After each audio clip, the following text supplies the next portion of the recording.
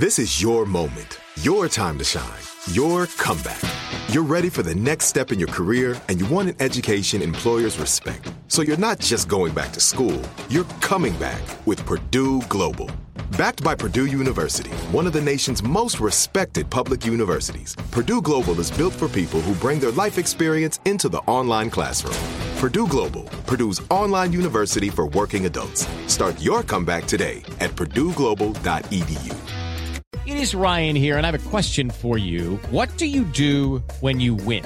Like, are you a fist pumper, a woohooer, a hand clapper, a high fiver? I kind of like the high five, but if you want to hone in on those winning moves, check out Chumba Casino. At ChumbaCasino.com, choose from hundreds of social casino-style games for your chance to redeem serious cash prizes. There are new game releases weekly, plus free daily bonuses. So don't wait. Start having the most fun ever at ChumbaCasino.com. No purchase necessary. VGW. Void where prohibited by law. See terms and conditions. 18+. This episode is brought to you by Navy Federal Credit Union. At Navy Federal, it's been the mission to help the military community for over 90 years. And not just help them, but do everything to make sure they not only grow, but flourish. That's why Navy Federal Credit Union has all kinds of great savings and investment options like share certificates with sky-high rates. So don't hesitate. Start growing your finances today with a variety of savings and investment options. Navy Federal Credit Union. Our members are the mission. Savings products insured by NCUA. Investment products are not insured, not obligations of Navy Federal and may lose value. Focus Features presents Back to Black. I want people to hear my voice and just forget their troubles. Experience the music and her story. Know this, I ain't no Spice Girl. Like never before. That's my daughter. That's my Amy.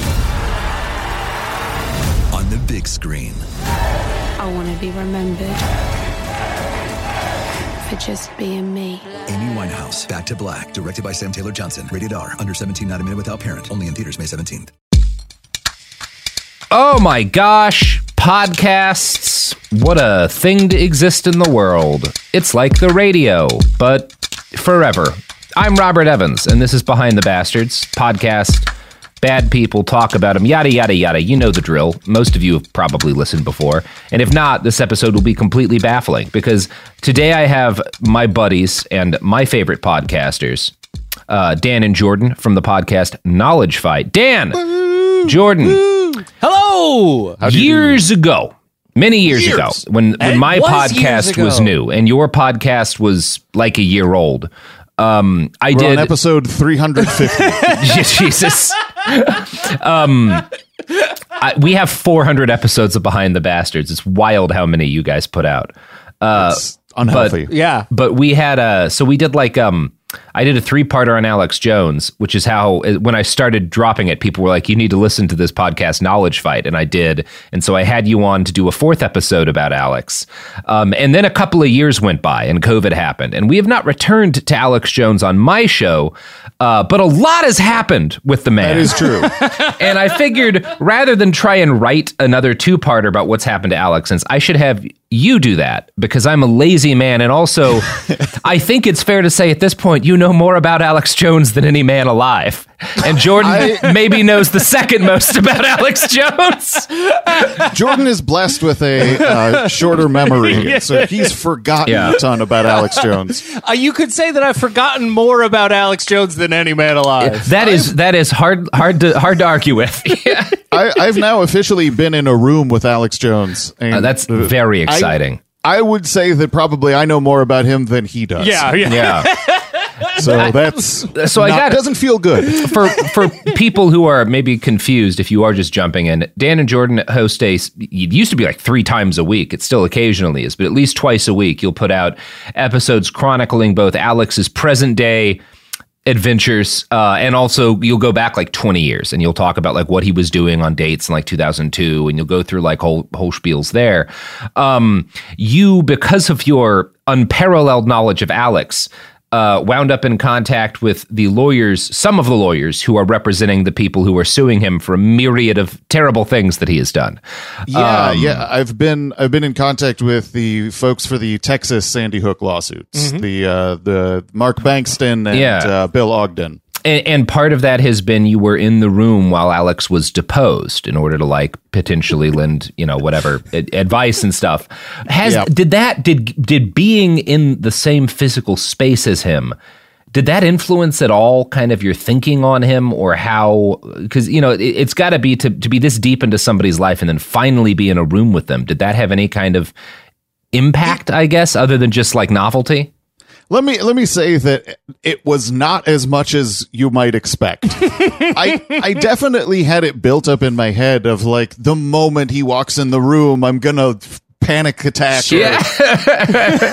Like I think I said it like even years ago on the podcast. Is like, if I ever see him in public or see him anywhere, I'm just gonna throw up on sight. Yeah. Like, I'm just gonna be so overwhelmed. And it wasn't really. It was just sort of like, I liken it to like when I got my first tattoo. Like I thought it was going to be like, this is life changing. And then as soon as I got it, I was like, this isn't that big of a deal. Yeah. And I feel like that was kind of how it was sitting there. But at the same time, it's like, he's now a real person in as much as I have seen him. Yeah. It's a little bit like the inverse of that never meet your heroes idiom, where it's like, every time you meet your heroes, it's going to be disappointing because they're not the larger than life figure. It's like never meet your foils, never meet your enemies, because it's just an asshole in a room at the end of the day, know? Yeah. And I think that most of the things I could take away from being there actually are just the same things you'd get from watching the deposition, which is just like, he doesn't know shit. He's making stuff up. He's angry. His body language is different. Congratulations. Yeah. So, I mean, it wasn't as enlightening as maybe I'd hoped. And it wasn't as overwhelming. It's interesting. I think a big part of that is that he didn't recognize you. True. That's the biggest part of that. If he did, he is the best actor ever. Exactly. Yes. Yeah. So Alex Jones just sees some bearded dude in there and is like, this is a new guy. Not thinking like, this guy has devoted his fucking last 5 years of his life to me. That would be weird. Like if somebody did that to me for my shows, I wouldn't know how to handle like talking with them, whether they were positive or negative. I think I would be equally frightened. Like I think someone doing that out of love is just as unsettling as them doing it out of hate. Yes. Yeah. I think I'd probably rather talk to somebody who hated me. Yeah. Because at least I get like that, right? Yeah. But no, you're like the voice in my head. The person who hates me might have some valid criticism. Exactly. Yeah. So shall we? Where do you want to start here, Dan? Well, I kind of driving figured the bus. When we discussed the idea of doing this, I kind of thought about it. Like we could talk for hours and hours if we wanted to get granular with stuff. But I figured that since the last time we spoke, the three it would feel like the majorest things that have happened have been COVID, obviously, January 6th, and Ukraine. And so I wanted to hit on those topics and sort of get into a little bit of how those were covered on Alex's show. Beautiful. And I've got some clips. Dope. And then I imagine we'll chat about what's been going on in his legal world. Yes. Yeah. Although you guys, I also would push people towards the episodes you've done. Ooh, somebody's having fun with a car where you are. That's true. I will also push people towards the episodes you guys have done with the lawyers who are going after Jones and just kind of chronicling the court cases, because there's a lot of depth there. But yeah, let's start with what you want to do first. All right. Well, I figured we would dive into the beginnings of COVID-19. Right. Back, when we were talking about it as the coronavirus, the novel coronavirus. Right. I remember. I miss those days. It was a simpler like time. When you make a friend and the first time you meet them, they give you like the name they use at work, but then you find out they've got like some sort of nickname that everyone calls them that's close to them, and you like divide your friendship up with them with like, oh, this is when you were Aaron, but now I know you're ball hair Billy or something like that. Yeah. You nailed that. Dan was the same way when he found out I was DB Cooper. That blew his mind. Yeah. I still haven't gotten over how you're ball hair Billy. A lot of people don't know that, including the FBI. So, who is the primary audience of our podcasts? Uh-oh. Yeah, well, you're in trouble. Yeah, that sounds about right. All right, so let's start. So when COVID was just only in China, you remember these early days. One of the things that I think is really, really fascinating to look back on because of how the world is now. early on, Alex had a very doom and gloom type of take about COVID. Mm-hmm. He'd have Mike Adams come on the show regularly and say that it was over for human civilization. There will only be lone survivors. They're going to be scouring the land like it's Yeah. Fallout. Yes, trying to find scraps. The cannibalism was going to happen in weeks. Yeah. I'm never, because I remember fondly that period of like y'all covering Mike Adams and covering Alex. It's always fascinated me as things have continued to get so much uglier in the world, how optimistic that is to think there's a level of stupidity where the world would just fall apart as opposed to like, we're like Mr. Burns with all of those diseases that are in perfect balance. Are stupid as a species and are smart as in such balance that like even as everything careens towards a nightmare, we'll keep it going. It's like a 1980s Toyota Corolla. That's civilization. Like it's not comfortable or good and it's always failing, but it keeps moving somehow. So your take on it is everyone becomes a cannibal within 15 days is a optimistic Yeah, bright side. because that means it's possible for us to fuck this up enough that it ends. And I don't know that it is. Did 28 Days Later end like on an optimistic note? Didn't it? It did. I only It did. watched the first movie, which did not. It did. They were in the mountains, and then they put up one of those giant Swiss Family Robinson signs, Yeah. and then there was a plane that flew over, and they were like, "Oh, we're gonna be safe." Oh, And then they learned that zombies could fly planes. Zombies can fly I guess I was saying it's negative because it posits a world in which there are still the British, which Sure. is a That deeply makes sense. unsettling future. Yeah. Anyway, sorry. You would agree. Alex would agree with you in 2003. He believes that the British are the biggest problem in the world. So also, like early on in the pandemic, you would have Francis Boyle on all the time to make up stuff about the virus being a man-made bioweapon, and these were kind of the main thrusts of a lot of his narratives. And it was really. Sorry. No, I mean that's just really gotten adopted by a lot of the broader right wing. That's true. That is true. But it has kind of not really. It's been tweaked by Alex in the present. Whereas, like back then, it was very extreme stuff about the virus. The virus was a man-made bioweapon, and that was what was going to kill you. Whereas now, it's like, well, no, it's a mild thing, but the vaccines are going to kill you. You know, it's shifted, and I think a lot of that is also where the right wing lands. Yeah. But yeah, the man-made bioweapon stuff, Alex was pretty on the early tip. So most of the stuff he was going on about at that point was really just in service of selling his survival food and his colloidal silver products that he was heavily implying and sometimes even saying could protect you from every virus. Like he wasn't gonna say like this cures COVID and protects you from COVID, but that's a little dangerous. He would say all viruses. Yeah. And that got him in trouble with the... It's amazing. That did get him in trouble. Okay. Yeah. He got a cease and desist letter from the FTC, I believe. I mean, thank God they did something. Yeah. Hey, Letitia James, how about it? You got it, baby. And then Alex started calling her a demon. What are you going to do? Yeah. He had to stop selling his silver toothpaste and go to a charcoal toothpaste that his dad had made. That's a lateral move, I would suggest. Yeah. And so does the charcoal toothpaste do better at the COVID, or did they just get sued out of making the silver toothpaste? He has never mentioned charcoal being a cure for COVID. Oh, that's good. He learned his lesson. So, like, he was really trying to amplify and exaggerate stuff. And so he would take all these opportunities early on to take stories and misrepresent them, like about the death numbers. Like early February 2020, he was going on about this regarding China massively downplaying their death numbers. Coronavirus situation and all these top biological weapons experts and top scientists scanning the virus and saying it's man-made. We've got to get ahead of this. And if you notice the virus numbers, maybe we can punch those back up for a moment while we're waiting for the president. The official World Health Organization says 28,000 confirmed. When I walked in here a few minutes ago, it was 24,000. But the internal Chinese numbers that leaked and were actually published in China by the People's Daily said 24,000 dead yesterday. So what we think they're doing is they're just putting the number of dead as the number of infected. Think about it. Think about that. Yeah, that would be something. It would be if he wasn't just sort of misrepresenting a meme that he had seen of some accidental misprint. But yeah, so he was really trying to accelerate and increase the fear surrounding the virus because that was what was best for business at the time. It was only over in China. There weren't cases being reported here. And so Alex was able to go all over the place at the beginning of 2020.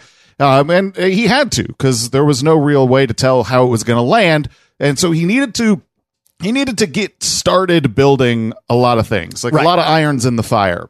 He was big on the Wuhan lab leak theory early, but he was actually more convinced that the virus was made in a Canadian National Microbiology Lab in Winnipeg, and then it was sent to Wuhan where it was released. I feel like there's probably a similar situation with like bioweapons in movies where if you make one in Canada, you get a bunch of tax breaks. So yeah, that completely scans to me. I imagine you would make your bioweapons in the same place as you make X-Files for similar reasons. And now that we know about Trudeau being a tyrant, of course. Yeah, absolutely. Obviously his main goal with the COVID bioweapon that he created was to once again burn down the White House, restoring Canada to its former glory. This is classic Trudeau. Classic Trudeau. They've always been the enemy. I think we can all agree on that. That's why we hired Garrison. In order to, you got to keep your enemies close. Obviously, smart. Yeah. So they're the MacBook. Sorry, I was going to make an Independence Day joke. So the other thing too that Alex did that was really fun was that he got into for a couple of days the Umbrella Corporation conspiracy theory. That's right. There was remember that. The logo of the guys from fucking Resident Evil. Resident Evil? Yeah. Okay. Yeah. Their logo was real? similar. Yeah. There was somebody. Do you remember the person who tried to turn Raccoon City into okay, so if you anagram these words and add Corona and add like 2 letters, it's Corona. And also, there you go. It's Resident Evil predictive programming. It was there all the time. Yeah. I that's shot like a a zombie thing in he Resident Evil believes, 5 right? one time, and that was Fauci. You have to Alex believes that like the evil globalist cabal like sneak hints about the future into media, right? That's like a thing for him. They have to do that. Yeah. It would be. It's part of the interdimensional contract the demons have with the with this universe. Yeah, it's like lesser magic. You have to. People have to give permission. It's extremely funny that like the demons would be like, all right, you can put together a plague that kills 6 million people, but you've got to signpost it 25 years earlier in a video game for the PlayStation 1. You've got to put it somehow a hint to it in the cool spot video game. The main problem is that fiddle contests went out of style, so nobody had any way to fight back against them. Yeah, we will know that this is true when it turns out the actual cure for COVID involved mixing a bunch of herbs and solving a puzzle. Fauci couldn't get that puzzle solved. It could be that you need to put Ebola in a jar with some booze. That's the cure for COVID. That is what Mike Adams believes. Yep. All right, please continue. Alex misrepresented preprint studies that would later be retracted in order to prove that the virus had like telltale signs of human creation. But one of the theories he was pushing hard early on that he has intentionally forgotten about since was that the virus was a race-specific bioweapon. This bio attack is race-specific, targeting specifically Chinese military-age males. And then almost all the people infected and almost all of those dying are males. Yeah, so early on, because the virus was predominantly in China, Alex was pitching this narrative that it was a race-specific bioweapon. There were all kinds of theories about what the point of it would have been. And I want to remind people that Alex is always right. Always. 99% of the time. That is and what one he of the says. Things, you can find it on Twitter. Plenty of people, they'll point out that, hey, listen, whatever you say about his politics, his predictions are 99% shockingly accurate. Always accurate. That is it's like crazy. the Joe Rogan crew keeps saying that. And it's like, he was saying they were going to kill every military-aged Chinese man with the plague. It's interesting because like at this stage, he's saying that it's like a NATO kind of conspiracy against China, basically. Well, he kind of thinks it's the globalists, and maybe they're doing it because China sends fentanyl to the United States, and so it's like payback. Or there was a period of time where he was thinking that maybe it was that China wanted to decrease their population, so they did it to themselves. Yeah. It's interesting. That was an interesting take. His attitude on China is always so mixed because it's both like they're the ultimate, enemy because communism, but also like they don't like gay people, and you have to respect that they do this thing or that thing. Like he weirdly goes back and forth on China. He also appreciates that they don't like Muslims, but then whenever it's convenient for him, he will bring up how they're oppressing the Uyghurs, and try and score points off it because he's a piece of shit. Yep. Yeah, at least like the weird tankies are consistent on that point, as opposed to Alex just kind of wishy-washing back and forth depending on whether or not they're doing something shitty he likes. Mm-hmm. Yeah. So I brought along another clip about the race-specific bioweapon, and it's just sort of like Alex explaining why that might happen in China. Mm-hmm. But it's serious, and they're covering up what's really going on, and it's just incredible to me that it's so obviously a bioweapon and that it's so obviously race-specific on record for Chinese men. I mean, it's so specific. The Chinese genome is so close. Only other group maybe as closely related for a large population is Koreans. What? And so they're made for a race-specific bioweapon. Yeah. You don't want to use a race-specific bioweapon that, say, kills a mongrel, which we think of as a bad term. It's a good term. Genetically being able to fend off against things. Everybody knows that pure breeds easier.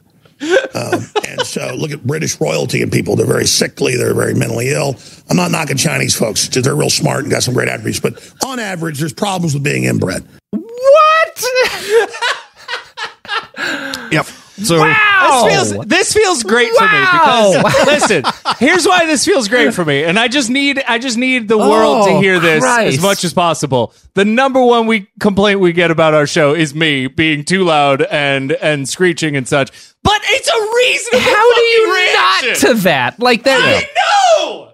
No, I mean, if you're a giant racist, it is to your advantage to think a landmass and country as large as China, with the history it has, is only Han Chinese people, period. Yeah. Well, like, there's no other, And like a single family of, as opposed to like, no, there's like, it's an incredibly diverse, there's all kinds of different like ethnic groups in China. What you don't understand languages and shit. No. You don't understand. Shi Huangdi murdered everybody. That wasn't him, and now that's China. I wonder how much of this is like people mishearing kind of the statistic about like how many folks are descended from Genghis Khan and being like, oh, they're all related. And I was like, no, that's not the case. No, stop it. I think that could be part of it. I think it's also a generous explanation. Yeah. That's very kind that of is you. That is me being like, he's not just being racist because he thinks everyone looks the same from a map like a fifth of the planet's surface. Yes. Yeah, correct. That's the take I have. Well, that's what Alex is operating off of. Honestly, guys, that is we've covered a lot of like professional racists. Like Alex is professionally like Alex is racist and does other things professionally. We've covered a lot of guys who are like professionally racist, and this is one of the most racist things we've ever had on the show. That was quite something. Honor for Alex. It is so surreal to hear that, because at this point, I mean, that to me is like a relatively milder version of where it can go. Yeah, he gets worse. I feel like George Lincoln Rockwell would have been like, well, this is just factually wrong. Robert Ford would have been like, this is factually wrong. Yeah. Oh, God. Yeah, so he has abandoned this narrative now, obviously, for obvious reasons. I mean, I assume because Americans have such a high death toll, it would be very hard to. Yeah, I think once the virus spread to a lot more countries than China, this kind of narrative became really silly, and it became really transparent that it was based in sort of a racist idea. Oh, yeah. And he moved on. But early on, there were a number of things that I think were really funny that I have to bring to the attention of a wider audience. And one of them is that early on, Alex had read a headline. He'd misread a headline about Fauci. And he thought that Fauci was on his team and like he was Trump's science guy and he was going to be helping expose the COVID conspiracies. And so here's what Alex said on February 8th about Fauci. Now let's look at the facts.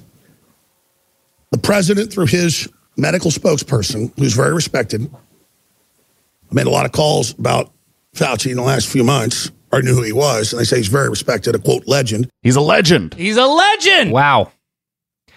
And that's so that's Steve Pieczenik, right?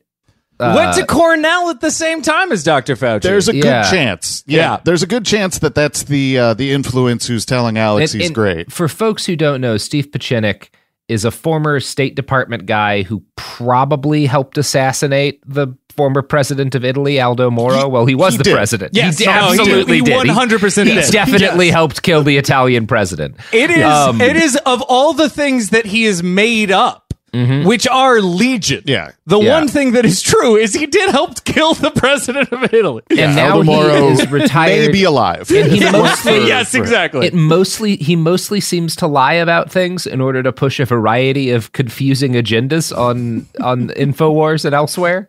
Yes. And he's behind so many of Alex's really troubling conspiracies. Like he was deeply involved in the Sandy Hook stuff. He ended up having a fight with Alex because he was insisting that the Las Vegas shooting never happened. And then eventually the 2020 election was where their relationship really took a turn for the worse because he was insisting that he and his buddies had watermarked every ballot. Alex, North Korea. No. And so that was too much. And so Steve is kind of gone for now. But Alex thought that Fauci was a legend and he was going to be like on the Patriots side. And now they want to hang him in the streets. Beautiful. So, it's always nice to, that's one of the big values of your show is just pointing out consistently, like, there's nothing consistent about the factual claims that Alex makes. Like, he's comprehensively a liar and a fabulist, and it's all documented using nothing but his own show. Yeah. Yeah, the most important thing is expedience. Mm-hmm. Nothing else. What's useful and quick. Exactly. So this next clip is actually of the pre-mentioned Steve Pieczenik, because I think that when people write the history of COVID, this is going to be a really important thing for people to remember. Yeah, we have a coronavirus coming in. For the most part, we will be safe. I can guarantee you. Is because I treated a patient a month ago. It was really the first case of the coronavirus before it was ever reported, of a gentleman who met with a Chinese individual and got the pneumonia and was treated with high doses of antibiotics. And I happen to know this individual very well because that individual happens to be me. Saying to the Public Health Service and the Attorney General, get your act together. Yep. So Steve Pieczenik was patient zero in the United States. Steve Pieczenik was patient zero in the United States. Cured himself with antibiotics. Antibiotics, yes. Correct. Wow. Well, this is critical. We have a lot of COVID historians on the cast, so I'm glad we've gotten this out.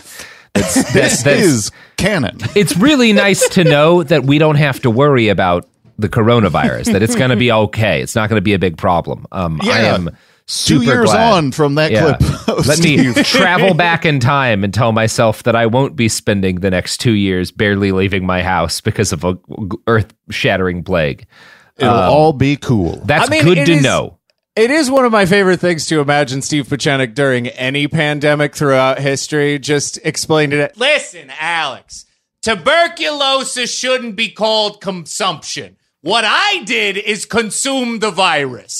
That's how it works. Wow. We are going to continue on this, but first, you know who loves Steve Pieczenik? Who's that? the products and services that support this podcast, because they know if the Italian government ever starts leaning a little bit to the left, Steve Pacini's going to come in. He's going to kill that motherfucking president in Italy, and we're going to keep those products flowing through the Italian countryside. You know, here's ads.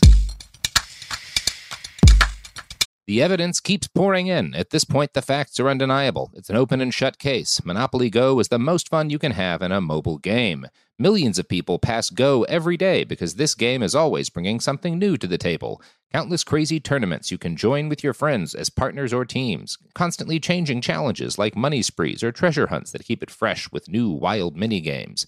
Timed events offering bonuses like massive multipliers or rent frenzies to help you get huge rewards. And there's so many rewards to discover. Rare stickers you can trade with friends to complete albums, delightful emojis to taunt people with when you raid their riches, unique playing pieces, and so much more. The verdict is in with Monopoly Go. There's something new to discover every time you play. So don't miss out. Go download it now for free on the App Store and Google Play. Okay, round 2. Name something that's not boring. A laundry? Ooh, a book club. Computer solitaire, huh? Ah, sorry, we were looking for Chumba Casino. That's right, ChumbaCasino.com has over 100 casino-style games. Join today and play for free for your chance to redeem some serious prizes. ChumbaCasino.com. No purchase necessary. Void where prohibited by law. 18+. Terms and conditions apply. See website for details. Focus Features presents Back to Black. I want people to hear my voice and just forget their troubles. Experience the music and her story Know this. I ain't no Spice Girl. like never before. That's my daughter. That's my Amy. On the big screen. I want to be remembered for just being me. Amy Winehouse, Back to Black, directed by Sam Taylor Johnson. Rated R, under 17, not a minute without parent. Only in theaters May 17th. My favorite spring cleaning takeaway is the post-clean clarity you get. Wow, how have I been living like this? It's kind of like when you find out you've been paying a fortune for wireless, when Mint Mobile has phone plans for $15 a month when you purchase a 3-month plan. Wow, how have I been affording this? It's time to switch to Mint Mobile and get unlimited talk, text, and data for $15 a month. Say bye-bye to your overpriced wireless plans, jaw-dropping monthly bills, and unexpected overages. Mint Mobile is here to rescue you with premium wireless plans starting at $15 a month.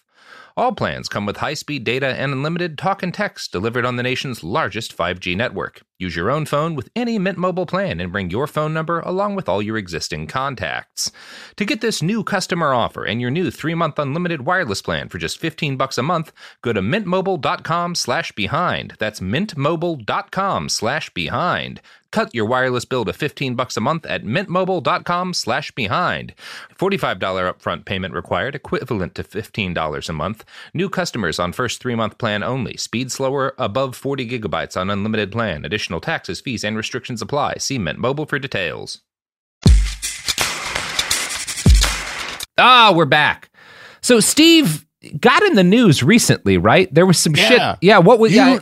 Jordan actually looked into this a bit more than I did. Let's talk about this a second, because this was kind of a big story.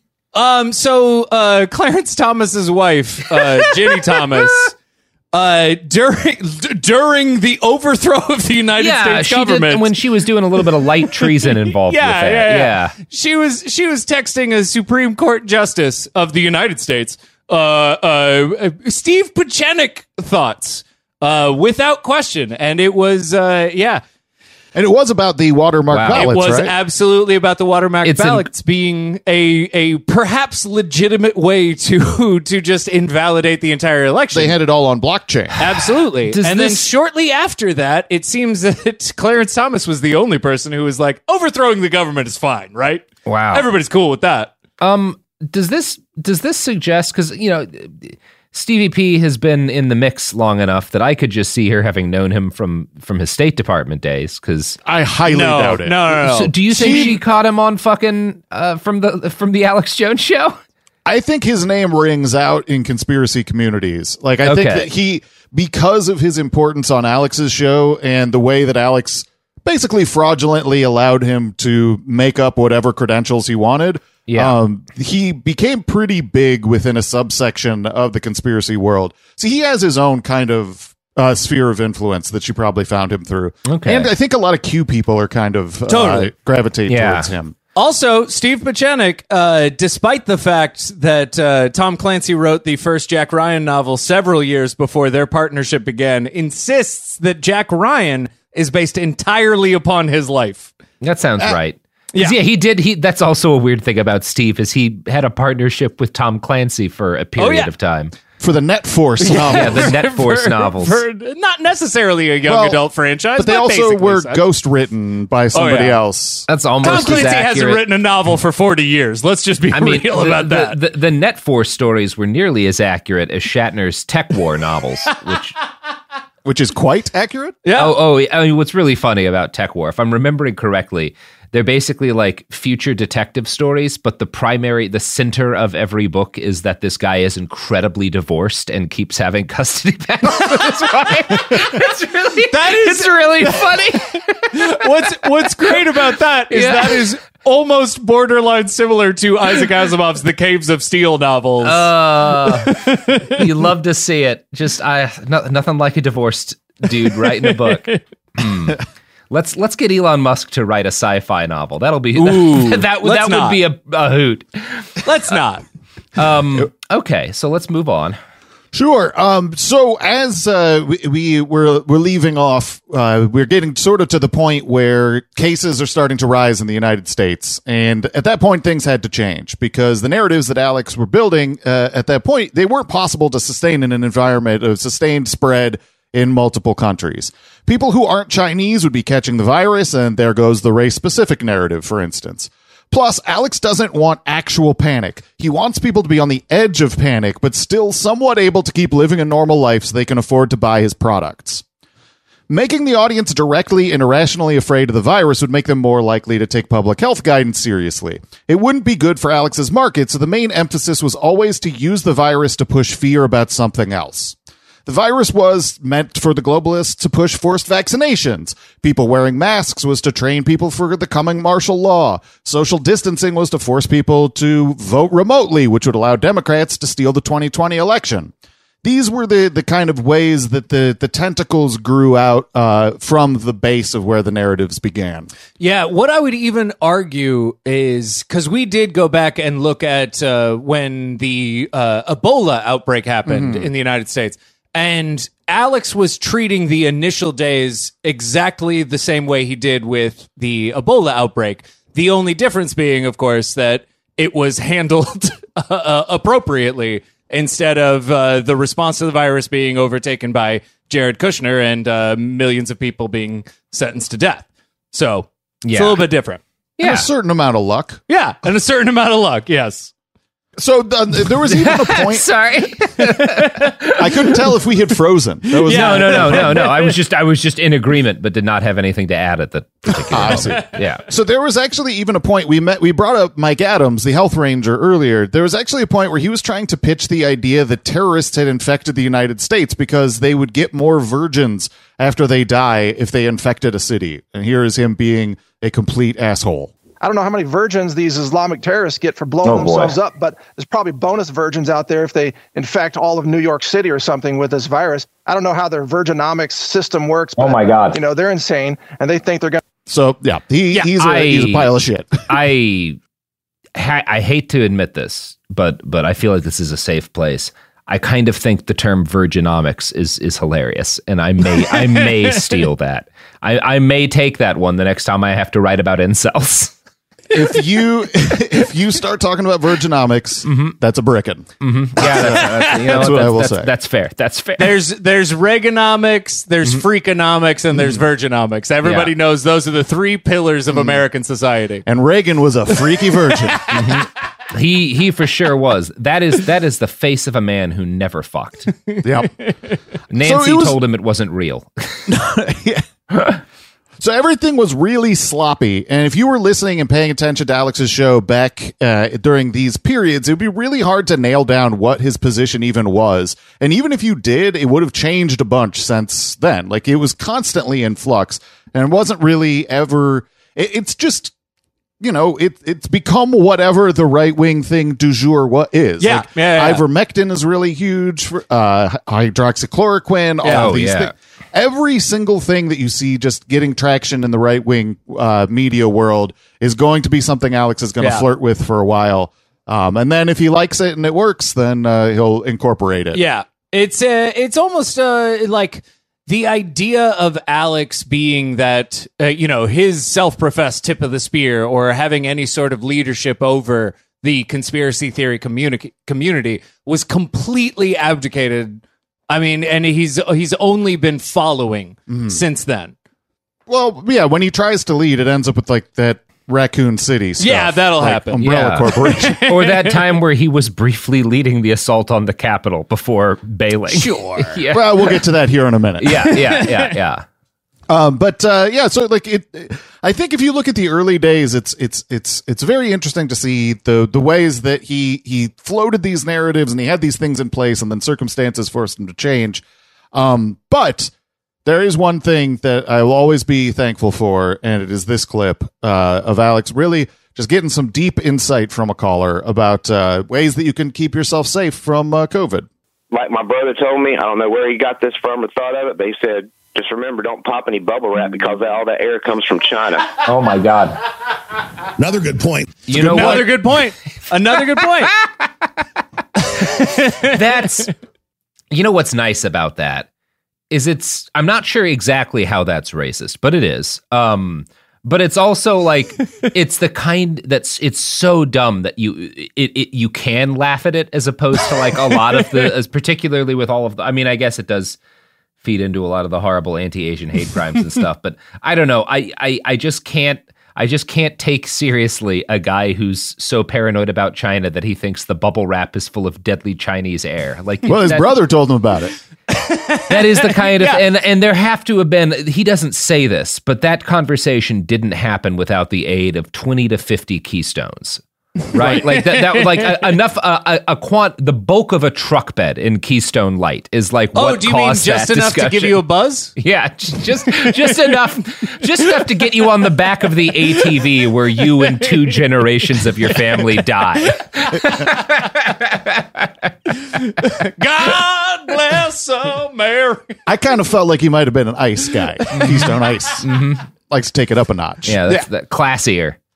Yeah. So one of the things that I thought about when we were talking about doing this episode and checking back in was I didn't want to track too much of like where things went after the kind of a little bit of the immediacy, because then we'd kind of be here all day. Yeah.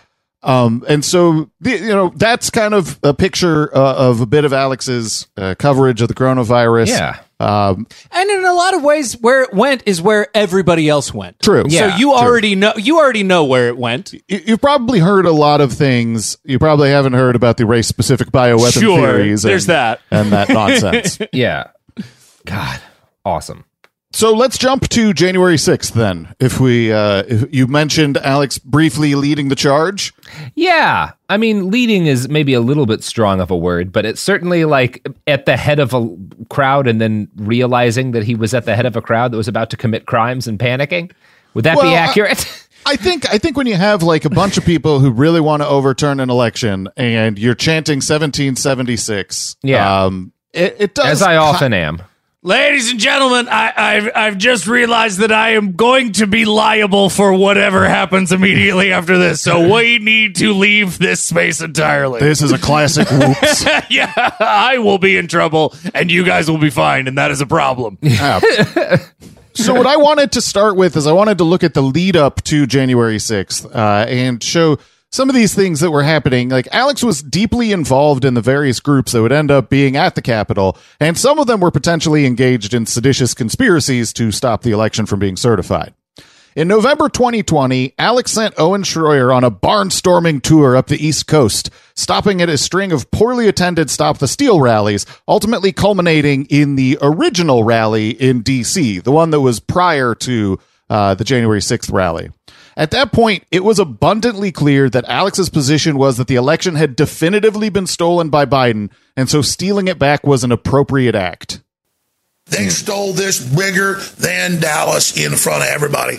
But hey, if you catch somebody in your house with the safe, or in your house with the computers, or in your house with the silverware and the family heirlooms, you have a right to take it back? Damn right you do. And so they are panicking. They're saying have a coup against Trump all over the news. They're saying he's insane, he's crazy, because he's not going to let them have this fifth attempted coup against us separately. You've got my commitment to burn the candle at both ends here, ladies and gentlemen. And we're fighting hard here. We need your financial support at InfoWarsStore.com. Bringing a caravan up here and flying here with the crew and all. We love you. We appreciate you. InfoWarsStore.com. That's how an ad pivot is done, Robert. God damn. I mean, what is this? What is this? Products and services. Listen. You got to overthrow the country, and you got to buy my shit. That's how simple it is. I got to give the man credit. There's things he's good at as a broadcaster, and that was a masterful ad pivot. He's good at saying briefly, yeah, and then shifting entirely over to sales.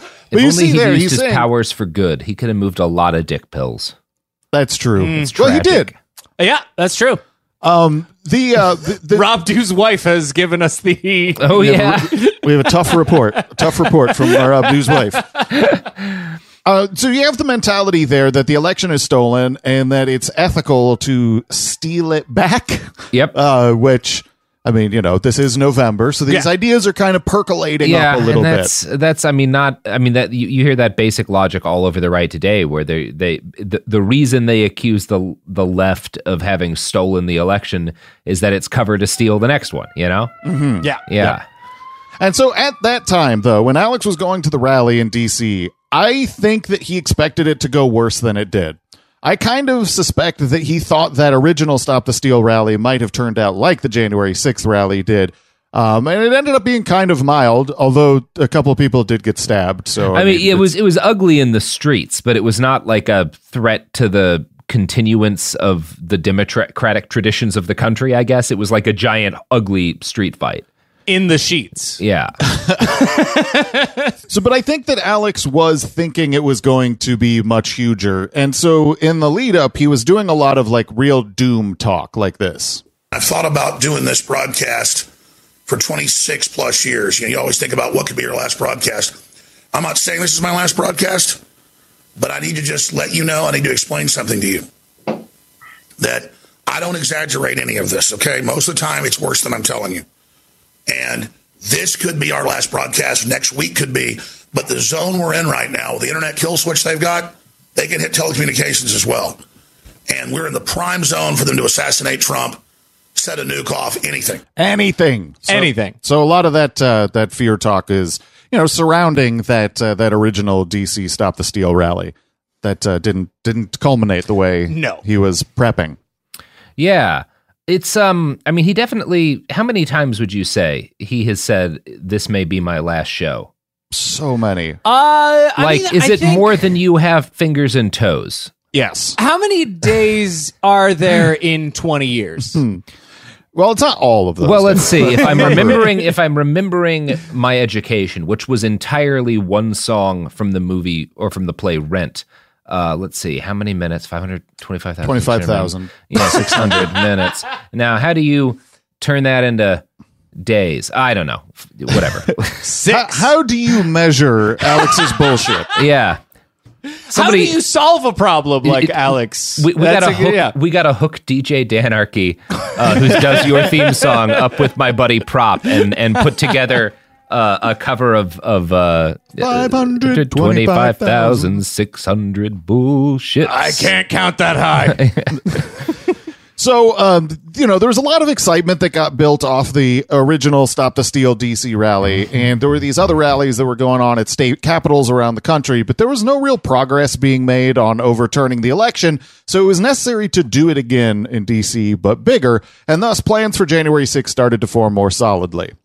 Alex's involvement in the events of that day are kind of less interesting to me than the way he engaged with the lead up to the rally and the way that everything was covered by his employees and himself. In the lead up to the rally, Ali Alexander was a constant fixture on Alex's show, promoting the Stop the Steal rallies and tying election denial with extremist Christianity. Stuart Rhodes was a regular guest, discussing how Trump needed to declare an emergency so he could bring in martial law and deputize the Oath Keepers as his personal militia.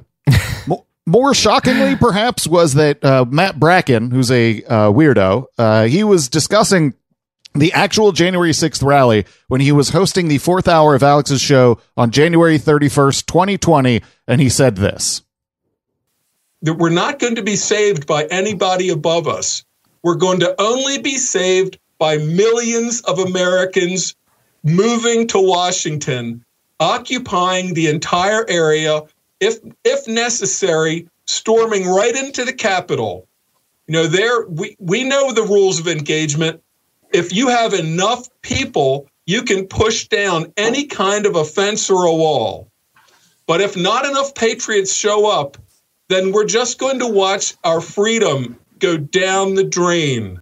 Yeah, so that is one of those things that sounds really bad in hindsight when those things actually do happen. They do. And I mean, he's also, because what he's physically describing, it has shades of Jan 6. It also sounds a lot like what happened in Canada earlier this year, you know? Like, especially because what they didn't do they didn't actually shut down the city on J6. Right. But that is what happened with, like, the caravan, where they're like, we're just going to flood this area and make it impossible for, like, life to exist normally in this major city. Well, that was part of the conversation that was happening around January 6th in these communities. Like that same day on December 31st, Alex was taking calls and somebody called in and was like, hey, can we get all the people who have boats to block up the Potomac? Yeah. Can we seize the Potomac so we can aid in our occupation of DC? Yeah, and one of the things about that blockade is, like, I think it could be argued that if they had coherent, achievable goals, they may have gotten them. Yeah, you know, like if it was clearly an effective circumstance, and if they could have negotiated their way into something, they could have gotten something. But the fact that none of them had any idea what exactly it was that they were doing in the first place kind of really hampered that kind of idea of negotiations. Yeah, I mean, it makes sense because, like, you like. It's easy to get a bunch of motherfuckers who are angry and want to feel like and want to feel like revolutionaries and are willing to, like, park their fucking trucks downtown, especially if there's, like, clout in it and potentially raising money and shit. It's harder to get that same group of motherfuckers to all agree on what should be done, because a significant portion of the people who are going to come and camp out in a Capitol for weeks to disrupt business aren't just going to want, like, an end to mask mandates. They're going to want to be allowed to mail each other raw milk. Like, I also want to be allowed to marry my 16-year-old. Wait, what? Why is nobody my Jordan, friend here? As someone raised in an evangelical Christian cult, you know damn well it's legal to marry 16-year-olds in this country. I do. Okay, fine. I don't know about Canada's rules. All right. So in the days leading up to the 6th, Alex had guests on his show like his alleged constitutional lawyer friend Robert Barnes, who was, like, directly suggesting that Trump should just pretend to also be president, even though he had lost the election, no matter what, because he's the rightful leader of the country. So why not fake it? We'll talk about what Trump's role should be if they effectively steal it. He's got to never concede and just be the president in absentia, in exile, and just keep building the movement against him. Do you agree with that? Oh, no doubt about it. And it needs to be there's been too much focus at the top. Hugh always focuses on the top. We need to focus. This needs to be a bottom-up revolution if it's going to work.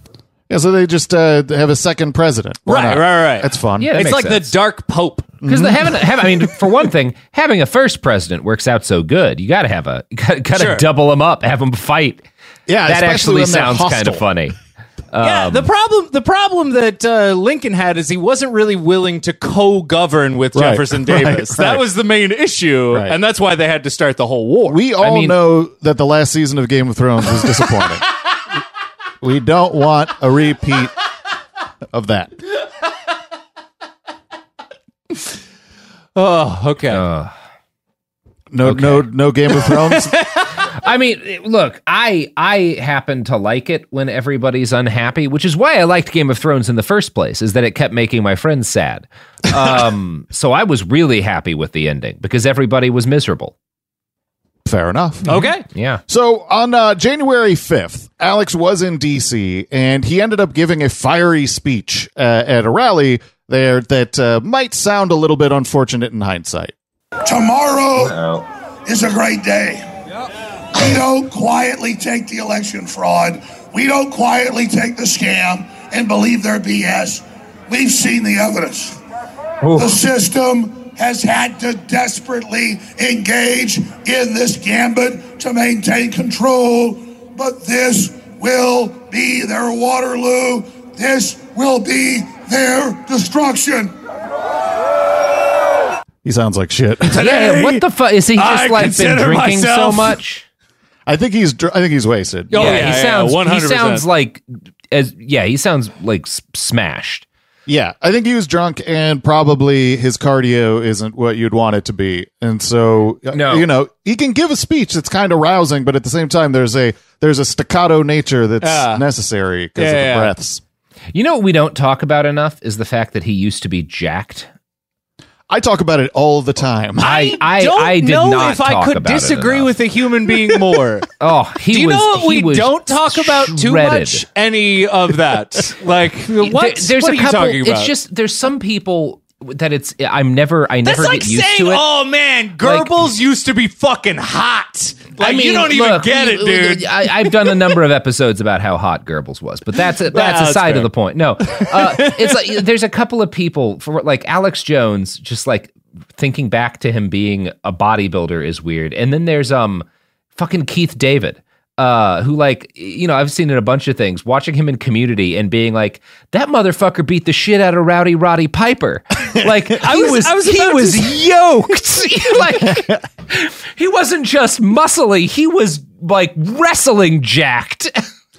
It's just weird that's Keith David. Yeah, he's incredible. He's just one of those people where every time I see him in something now and I think like, that motherfucker was shredded. Yeah, I think that everybody gets really blown away when they if they haven't seen those pictures of Alex as a muscly young man. Yeah.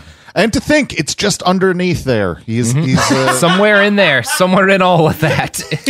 Underneath that thick neck. Yeah. Except you can only get it to it with a knife. There's no amount of exercise that could get there. He has buried that Alex the same way Steve Pacinic buried Aldo Moro.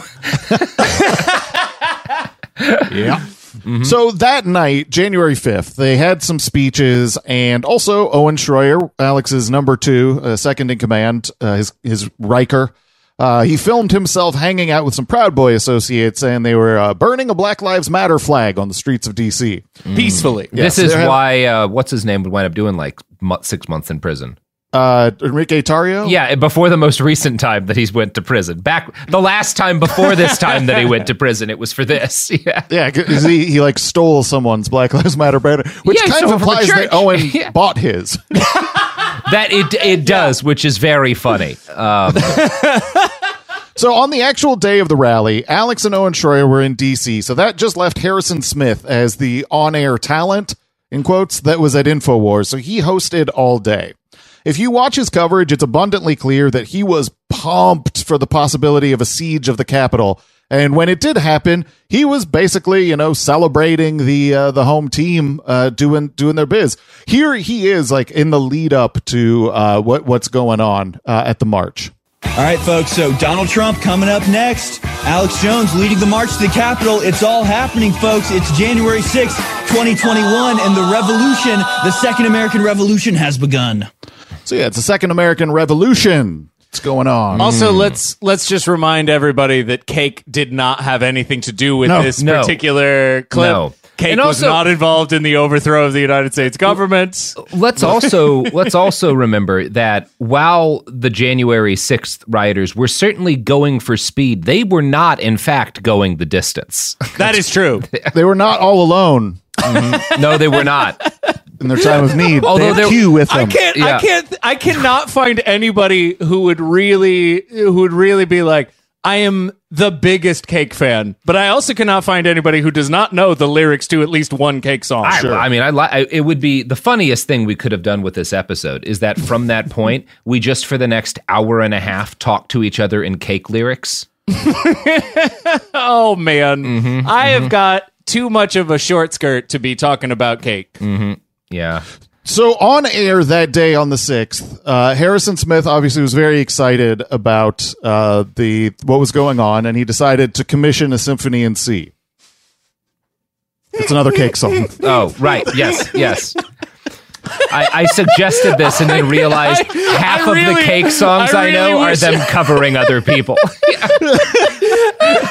Oh, you were just going to be like, I will survive. I'm going to be honest. 30% of the songs I think are Cake songs are actually They Might Be Giants. Sure. Mm-hmm. Maybe a Tonic song in the mix there too. Yeah, a couple of them. So, but Harrison was very much celebrating, and as the images started to come out of people rushing the Capitol, here was his take on that. But Americans are mad, and so when they stage elections These incredible in folks, Venezuela, live updates from Alex Jones. More on the other side. The Capitol has fallen. The Patriots are in control. The Patriots are in control. The Capitol has fallen. The Capitol has fallen. Yeah, there was a deeply celebratory mood on Harrison Smith's coverage of the show. What's funny about that clip is that in an alternate reality, that's what plays in like the 30-second opening before it fades to like a bunch of people in a bombed out city huddled around their rifles waiting for the government forces to come in. Yeah. No, this is a real situation where Harrison is trying to argue that sheep go to heaven and goats go to hell. That's right. Yeah. They shot their shot. You know, like that coverage is exactly what you would expect someone to do if that whole taking over the Capitol had succeeded. Yeah, no, totally. It does. It sounds like a broadcast from an alternate. It's like if Orson Welles had written this, you'd be like, perfect. Or this is like, amazing. If it's like in Man in the High Castle, totally, 100%. You're getting a glimpse through the veil. Yeah, or if it's like Shadow Stabbing, which is apparently a Cake song that I haven't heard. Did you just look up Cake songs? You're you know what? You know what, Dan? cheating. That's literally what I typed into Google. Because as this bit continues, I'm realizing I don't know as many Cake songs as I think I do. I think I might be tapped out myself. I was really unprepared for this bit to continue going. I mean, it's crazy to me that you guys, because from what I can see, both of you have very healthy breasts. Thank you. And that's a Cake bit? Okay. On my Italian leather. So how many? This is going to go on. You know what? In my Google results, Italian leather sofa is one of the songs. Well, you know, Jordan, I'm not sick of you. Which is apparently another Cake song. I don't know that song. I appreciate that. Boy, I don't know enough Cake songs. Fashion Eagle. Isn't that the album? Comfort Eagle. Comfort Eagle. Fashion Nugget? Fashion Nugget is a good one. That sounds like a Cake song, yeah. All right. This bit must end! Yeah, it really has to at this point. You know what would be a good end to this bit, Robert? If we went to an ad break. For Cake? Yeah, for Cake. Cake is the primary sponsor of our show. So, you know, don't kill a goat because they're already doomed to hell, I guess. The evidence keeps pouring in. At this point, the facts are undeniable. It's an open and shut case. Monopoly Go is the most fun you can have in a mobile game. Millions of people pass Go every day because this game is always bringing something new to the table. Countless crazy tournaments you can join with your friends as partners or teams. Constantly changing challenges like money sprees or treasure hunts that keep it fresh with new wild mini-games. Timed events offering bonuses like massive multipliers or rent frenzies to help you get huge rewards. And there's so many rewards to discover. Rare stickers you can trade with friends to complete albums, delightful emojis to taunt people with when you raid their riches, unique playing pieces, and so much more. The verdict is in with Monopoly Go. There's something new to discover every time you play. So don't miss out. Go download it now for free on the App Store and Google Play. Focus Features presents Back to Black. I want people to hear my voice and just forget their troubles. Experience the music and her story Know this. I ain't no Spice Girl. like never before. That's my daughter. That's my Amy. On the big screen. I want to be remembered for just being me. Amy Winehouse, Back to Black, directed by Sam Taylor Johnson. Rated R, under 17, not a minute without parent. Only in theaters May 17th. Do you dream of a healthier life, but education feels out of reach? Trinity School of Natural Health makes holistic education accessible with online programs to fit your busy schedule. Trinity School of Natural Health makes holistic education accessible with online programs to fit your busy schedule. Trinity School's Certified Natural Health Professional Program is the perfect entry point to gain foundational knowledge to empower yourself, your family, and your community to live healthier lives. Turn your passion into a career. Visit trinityschool.org for more info now. Right here, right now. Find your beautiful new floor at Right Rug Flooring. Choose from thousands of in-stock styles, ready for next day installation, and all backed by the right price guarantee. Visit rightrug.com. That's RITERUG.com today to schedule a free in-home estimate or to find a location near you. 24-month financing is available with approved credit. For 90 years, we've been right here, right now. Right Rug Flooring. Okay, we're back, and better than ever. All right, let's keep this cakeless thing without cake. Yeah, For sure. Continue sans cake. So, before the break, we were hearing the Harrison Smith celebratory coverage of the 6th as it was going down.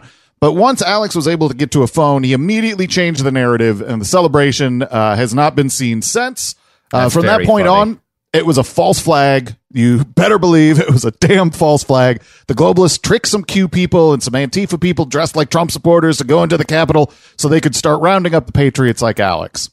As more information came out, Alex had to adjust the narrative a little, but as a whole, it's basically just the core of his story, and everything else has been rationalizations from that point on. And his narratives have gotten quite boring for the most part. Nothing will live up to the day of when the Harrison... Capitol has fallen is... That's a quote that really would go down in infamy had it happened. Mm-hmm. It's like, because if it had happened, Harrison Smith would have been the first person to call it. And he would have been the host on the yeah, absolutely. A separatist. Fox News wasn't even hey, this is a great move. You know, like it's just Harrison Smith. Yeah. No, I'm sure there were people at Fox News, but I'm sure those people were tackled by lawyers before they could put anything on the air. Absolutely. 100%. Yeah. So it remains to be seen exactly how involved Alex was, intentionally or accidentally, with the people who are making active plans to do what they did on the 6th. So I think it's best to reserve judgment on that question. But the overwhelming level of connections between bad actors who were up to no good that day really seems suspicious. But I think it's equally likely that Alex knew what they were up to and that he had no idea. It seems plausible to me that he would act exactly the same way regardless of whether he knew he was mixed up in a seditious conspiracy or not. Yep. He would just... he's kind of in seditious conspiracy mode against the government at all times. So Right. He doesn't need to know. It's just any time that a seditious conspiracy is happening, it is concurrent with Alex also saying that a seditious conspiracy should be happening. You know? Yeah. It could be coincidence. Yeah. Well, I mean, it's always coincidence. Mm. So now Alex has Nick Fuentes on his channel, although, you know, his band.video website, but I think it's actually not that important now because Nick Fuentes has his own site. Mm-hmm. But he still associates with Nick, and Nick loves January 6th. He sounds like Harrison on January 6th. Yeah. Now. Yeah. To he sure this does. day. Absolutely. Nick Fuentes, now a contributor to Russia Today, who had him on to talk about Russophobia. Really? Yeah. Makes sense. Yeah, he's been on RT recently. I mean, doesn't that suggest that you're really desperate? Doesn't that suggest that, like, you might you're not getting be a 25-year-old about, asshole or whatever? You're getting a 25-year-old Nazi. You're getting discount. You're getting like the Kirkland brand George Lincoln Rockwell to like come on and talk to you. Absolutely. I'm pretty sure they've interviewed Mike Adams in the past. That makes Lionel's sense, been though. on forever. Lionel has been on forever. So Lionel's grandfathered in as royalty. I don't know. I don't know if they have much standards over there in terms of who the Max Kaiser had a show. That's fair. So yeah, I think that the rest of Alex's playing out of his January 6th conspiracies has been, again, the same way. It's sort of, it tracks with a lot of the same stuff you see in the broader right-wing media landscape. Although he does have to do a little bit more gymnastics because of his close associations with people like Stuart Rhodes. When he gets arrested for this conspiracy, and in the the charging affidavit or the indictment, there's so much information in there that Alex is like, I don't really want to deal with have that. to pretend this isn't here. I mean, I can't imagine what it would be like to have somebody who you've had as a guest on your show so many times be arrested and indicted for seditious conspiracy. That would be a little bit difficult to work around. That would definitely cause some problems if that were to happen. Like if one of you were to be arrested for seditious conspiracy, I would be really. I mean, I would honestly, knowing you, probably be proud. But anyway, and it would be Jordan. Yes, absolutely. I really appreciate you leaving open the possibility that it could be one of us. I do tend to assume you commit your crimes as a unit. We solo. We solo on the crime. That's crime wise. I was going to make a comic book reference, but I know about as much about comic books as I do about cake, apparently. So Jordan's going to have a save on this one. Oh boy, it's a lot like in Sandman issue 22. When I got nothing. Maybe I'll do the collector series reference. Sandman issue number 22 is my favorite cake song. So we want to jump ahead to the Ukraine business. Yes. So more recently, this has been something that I think we could all agree is a major world event. It's a pretty. I mean, I would say like a giant land war in Europe breaking out is moderately important. Important. So earlier this year, on February 8th, Alex was leading the show and really getting excited about how Putin was threatening nuclear war over Ukraine. And he insists that it's because they're attacking Russia. Ladies and gentlemen, this is a maximum red alert. Vladimir Putin has officially threatened worldwide thermonuclear war. If NATO continues their invasion. Red alert, maximum alert, tune in now, spread the word. InfoWars, the most banned network in the world.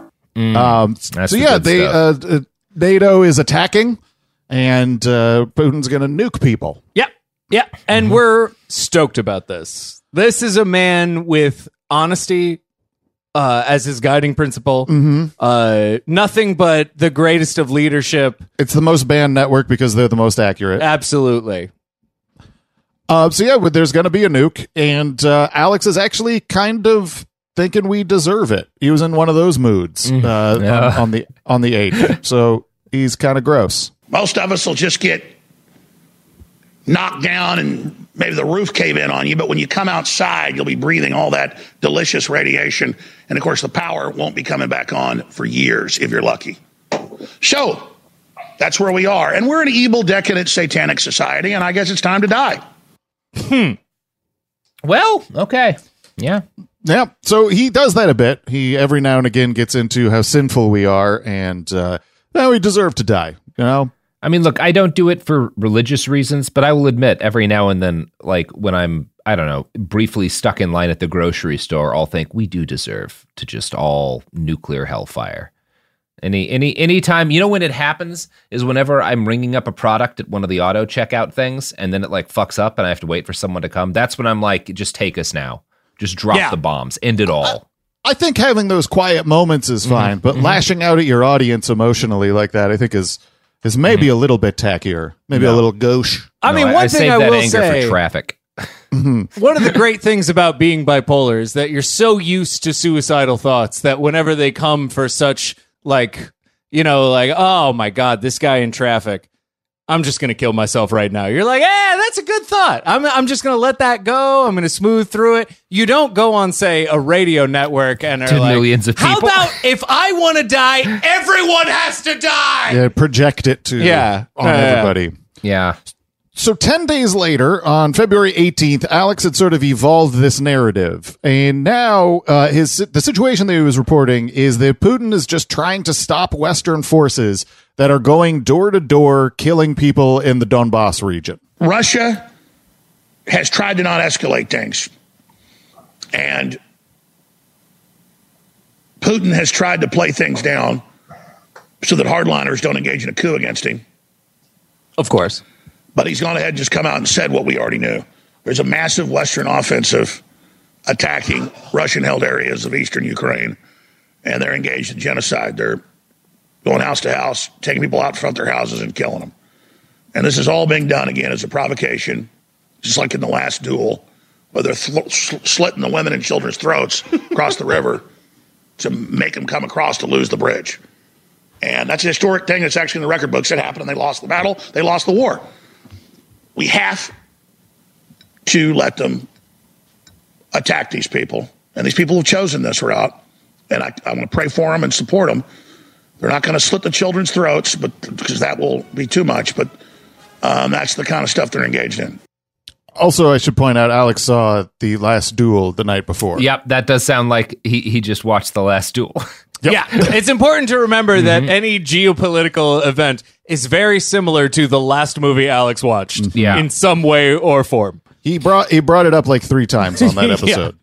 Well, you know, the last thing I watched is that show with Josh Brolin where there's a big hole. And this does have a lot in common with that because I also would like to throw Alex into a giant hole. Sure. The last movie I saw was that Shia LaBeouf movie, Holes. Another movie with a similar message. Yeah. Holes, good. That is what I took out of Holes. Make a joke about seeing that band. Which band? Hole. What? Hole? The band? So on the 21st of February, Alex played Putin's entire speech that he gave, which is the speech where he was laying out the rationale for eventually attacking Ukraine. And Alex interpreted this incredibly incorrectly, thinking Putin was just saying that he didn't want any trouble and he just wanted to do business with Ukraine. He just wanted, look, if you want to join the West, that's fine. That's fine. Join the West. Just do business with us. Come on. Wow. And, you know, I don't see how you see any fault in Putin, what he's saying. I mean, it's all historically true. Stalin's horrible. Lenin's horrible. We're sorry what we did to you. Blah, blah, blah. What do you want to... I mean, blah, blah, blah. It's coming. You want to be under George Soros or you want to be your own country? We don't want you. We want to do business with you. Just please don't go to war with us. I mean, and to hear somebody actually tell the truth from that level is powerful because the truth is powerful. And the truth lives at InfoWars. Wow. That one aged real good. It's rare that you get a take and then like 3 hours later the opposite happens. Like he doesn't want to take over Ukraine. Oh, now he is actively invading the capital of Ukraine. And the sort of irony of the end, like the truth lives at InfoWars over like a sick guitar lick. Yeah. It was a pretty sick guitar lick. A This Is Your Life career retrospective would definitely try to avoid adding that clip in there. It would probably be seen as cruel. Not a good way to go. So as you brought up, Robert, it was almost immediate, like very quickly after this. So quickly. He gave that speech and within hours he was shelling Kyiv. Well, no, that was actually the speech before. This is Alex is responding to the speech before. Yeah, that's the 21st though. So it was like a day, less than a day later. I believe so, yes. Yeah. So on the 24th, Alex had been proven wrong, obviously. Russia had invaded. And he had a number of really, really bad angles that he took on it. First, here's Alex with a bad prediction. Putin's troops raise Russian flag in Ukraine as Z-tanks, which have come from the east, and O-tanks that come from Belarus enter deeper into the nation. And there is no real resistance because just like the U.S. bought off the Iraqi leadership in Gulf War I and Gulf War II, 90+% of their generals, you see that Putin has already done his work and has already paid off the Ukrainian military. And that's why the Russians know they can roll right in and face almost no resistance. Because that's how real war is done. So another one that aged well. Alex. Let's remind you. Real war is done by purchasing the generals in advance of any sort of invasion. I mean, it seems like that might have worked better for you, for Russia than what happened, which is like half of the generals that they had in the East have now been killed in 55 days of fighting. Yeah. But again, Alex is almost always right. He is. It's incredible how accurately he predicted the fact that Ukraine would not put up a fight. There's prediction, and it's also analysis. Mm-hmm. You know what I'm saying? Oh, totally. Like, it's not even just like looking into the future. It's like, this is the world, man. No, he was this so is how the world right. works. Yeah, and that's why thousands upon thousands of Russian mothers are getting letters that say, your kid is fine. Everything's good with your son. Mm-hmm. It's good times. Alex had another really bad prediction, if you want to hear. Yes. You want to hear? Mm-hmm. Oh, I want to hear. Okay.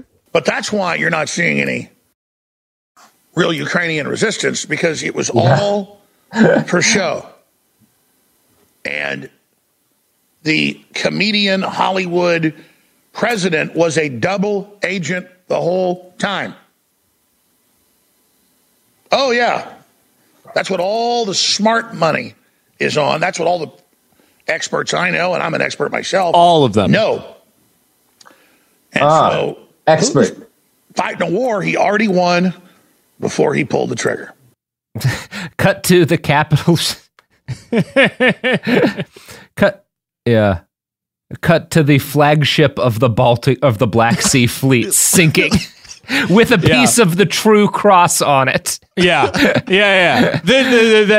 It's almost comically wrong. It's embarrassing. It's impressive. There's a degree to which I'm kind of in awe of how incorrect it is. Most people can't be that wrong about the statements they make. Right. Especially considering the irony being that if one were to argue that, I think I would argue that Zelensky's background as a media figure has done him more service and Ukraine more service than any sort of like ace administrator could possibly do in this exact circumstance. Well, I think and ironically, so like one of the things that Russia is famous for is like the I think it's called the Gerasimov Doctrine, which is like kind of broadly speaking what they did in Georgia and then in Ukraine in 2014, where like you have this hybrid mix of military forces on the ground, but also propaganda and disinformation that's meant to like stir up confusion and justification, controlling the media and all narrative. This, and or at least disrupting it. There's been this big idea with Russia that like, well, a big part of our military effort anywhere is going to be the information war, which they just like shat their pants on as soon as they started shelling Kyiv. But because I think he does have such a background as a media figure, Zelensky was not a particularly impressive president before the war started. But I think he has his media training has made him an effective war leader, because this is the first war where that's the most tactical value that a president of a country can have in this situation. Absolutely. You definitely don't want, frankly, you don't really want any president dictating strategy no, or because that's not what presidents do. Yeah, exactly. He has had a battlefield impact, I think, just because he's really competent at media stuff, because he's He's a media guy. Yeah. You guys are both going to sound so foolish when it comes out that he's a double agent. Yes. That will tear us down. I feel so we will, in sad retrospect, this will be our Harrison Smith moment. When Alex is proven right. If that happens, I will accept my crow and I will eat it publicly. Yeah. So I have one more clip of a bad prediction from Alex if you'd like to hear it. Oh, I would. Okay. Absolutely. I mean, look at this Reuters article that's out right now. Or is that Bloomberg? Putin calls on Ukrainian military to seize power to better negotiate with Russia, because he knows it's a bunch of globalist factions in there and a bunch of former presidents jockeying for control. He's like, listen, I'll negotiate with the military, which is a very smart move. I would expect this to be over in 48 hours. What do you think? So that was on February 25th. Going to be over in today? 48 hours. What day is today? We're recording this on April 16th. Ooh. He was a little bit off. Yeah, slightly. Yeah. So since that point, Alex has done exactly what he always does, and that is that he's become more or less a stooge for whatever Putin says. he plays defense for Russia at just about every point, and he goes out of his way to sow doubt and soft sell narratives that things like atrocities that happened in Bucha were fake. This is part of Alex's consistent playbook, and it's exactly what he's done with all kinds of stories. Every time there's something like related to Syria, it's the exact same thing. Yeah, and he's had on like major war crimes denialists in Syria, like Partisan Girl and stuff on his show. Of course. Yeah. And he's really tried hard to thread a needle that you would kind of associate with somebody who's not a Holocaust denier. It's like, oh, no, I know the Holocaust happened. But they're lying about how it happened. They're lying about all this stuff. So, yes, you're a Holocaust denier, but you're trying to act like you're able to both be, no, they're all lying to you. He hangs out with quite a few Holocaust deniers. Exactly. He does. And also, this is something that just came up. You guys brought up a fellow in one of your most recent episodes in the past, like 2003, that Alex was quoting a guy named Scott Ritter, who was a former UN weapons inspector. Yeah. Do you know anything else about Scott Ritter? Because you didn't say much else about him. I'm wondering, because I may get to tell you some interesting facts about Mr. Ritter. I sure as fuck don't. I may not know all that much. So he was quoting him because about stuff Ritter was saying about like the Bush administration's lies going into Iraq and whatnot about Iraqi WMDs. It was specifically in context of a article about the quote the fake British secret society within the police. Yeah. Oh, right. Well, Scott Ritter today is like a major war crimes denialist. He did a lot of like there were no chemical weapons attacks in Syria. He's a Bucha denialist. He's regularly on Russia Today and quoted by like the Gray Zone. And he is also a convicted pedophile. He has been the subject of 2 police sting operations because he keeps trying to fuck 15-year-old kids. Jesus. 2? Yeah. 2. Fucking To Catch a Predator would have gotten this guy on 1. He is a real piece of shit, Scott Ritter. Wow. That just goes to show you that, like, even like when I don't overturn some rocks, there's even more. Our episodes could be longer. Oh, yeah. Yeah. The problem that so many people have said about our show is it's not dense enough. Yeah. So that's kind of where I left off with the clips about Ukraine. It's beautiful. Some of the stuff that's happened since has also been the same kind of stuff that you see in the right-wing media. You have the biolabs conspiracy. Alex was jumping on board with that. And, basically every thread that gets pulled by Zero Hedge or Gateway Pundit is going to be mirrored and echoed and exaggerated on Alex's show. Absolutely. He's become we've talked about him as this part of the bullshit laundering machine where some obscure nutbag throws out some nonsense and then that's picked up by Zero Hedge or the like, and they just water it down a little bit, and then that's picked up by Alex. There was a time where Alex would be the crazy weirdo who's relatively obscure, coming up with some bullshit, or it would be a guest on InfoWars, or who would have that. Or maybe it would just be something that one of his people found on a creepy message board. Yeah, or totally. And now it is literally him. I mean, just lazily ambulance chasing headlines. But I think one of the things that makes the immediacy, one of the reasons I focused on like when these things are happening, is that it does kind of demand you figure this out. Figure out what you're going to say about this, because you're fucking live on air right now. Totally. You got to say that Zelensky's a double agent. You got to do something. You got to figure this out.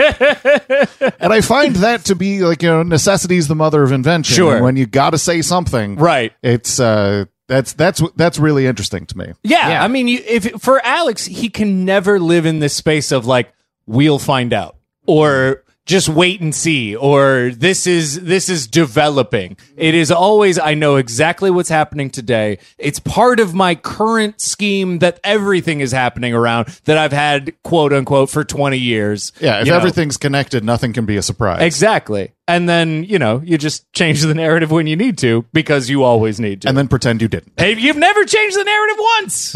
Yep. Well, this has been quite a tale.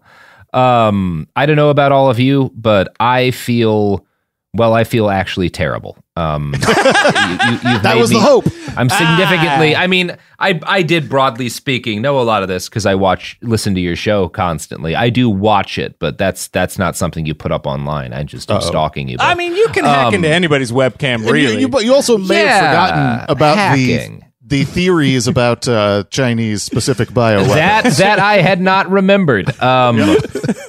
Good Lord.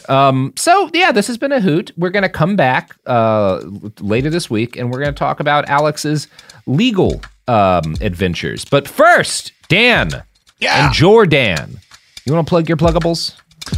What did we plug? We have a website. Drop a P up in this B. All right. I mean, I've heard of us on KnowledgeFight.com. That's correct. Yeah. We're also on, you can find us on Twitter. Yeah. It's at Knowledge_Fight, and I go to bed, Jordan. I'm setting up an Etsy store. I'm not actually doing that. He is not. But I should. I like making buttons. You might. That's all. Well, this has been quite a time. Go with Christ. Vaya con Dios. Behind the Bastards is a production of Cool Zone Media. For more from Cool Zone Media, visit our website, coolzonemedia.com, or check us out on the iHeartRadio app, Apple Podcasts, or wherever you get your podcasts. This show is sponsored by BetterHelp. It's a simple truth. No matter who you are, mental health challenges can affect you, and how you manage them can make all the difference. That's why everyone should have access to mental health support that meets them where they are and helps them get through. BetterHelp provides online therapy on your schedule. It's flexible, simple to use, and more affordable than in-person therapy. Connect with a licensed therapist selected just for you. Learn more at BetterHelp.com. That's BetterHelp.com. Do you dream of a healthier life, but education feels out of reach? Trinity School of Natural Health makes holistic education accessible with online programs to fit your busy schedule. Trinity School of Natural Health makes holistic education accessible with online programs to fit your busy schedule. Trinity School's Certified Natural Health Professional Program is the perfect entry point to gain foundational knowledge to empower yourself, your family, and your community to live healthier lives. Turn your passion into a career. Visit trinityschool.org for more info now. Right here, right now. Find your beautiful new floor at Right Rug Flooring. Choose from thousands of in-stock styles, ready for next day installation, and all backed by the right price guarantee. Visit rightrug.com. That's RITERUG.com today to schedule a free in-home estimate or to find a location near you. 24-month financing is available with approved credit. For 90 years, we've been right here, right now. Right Rug Flooring. Rev up your thrills this summer at Cedar Point on the all-new Top Thrill 2. Drive the sky on the world's tallest and fastest triple-launch vertical speedway. And now, for a limited time, get more Cedar Point fun for less with our limited-time bundle for just $49.99. Get admission, parking, and all-day drinks for one low price. But you better hurry, because this bundle won't last long. Save now at cedarpoint.com.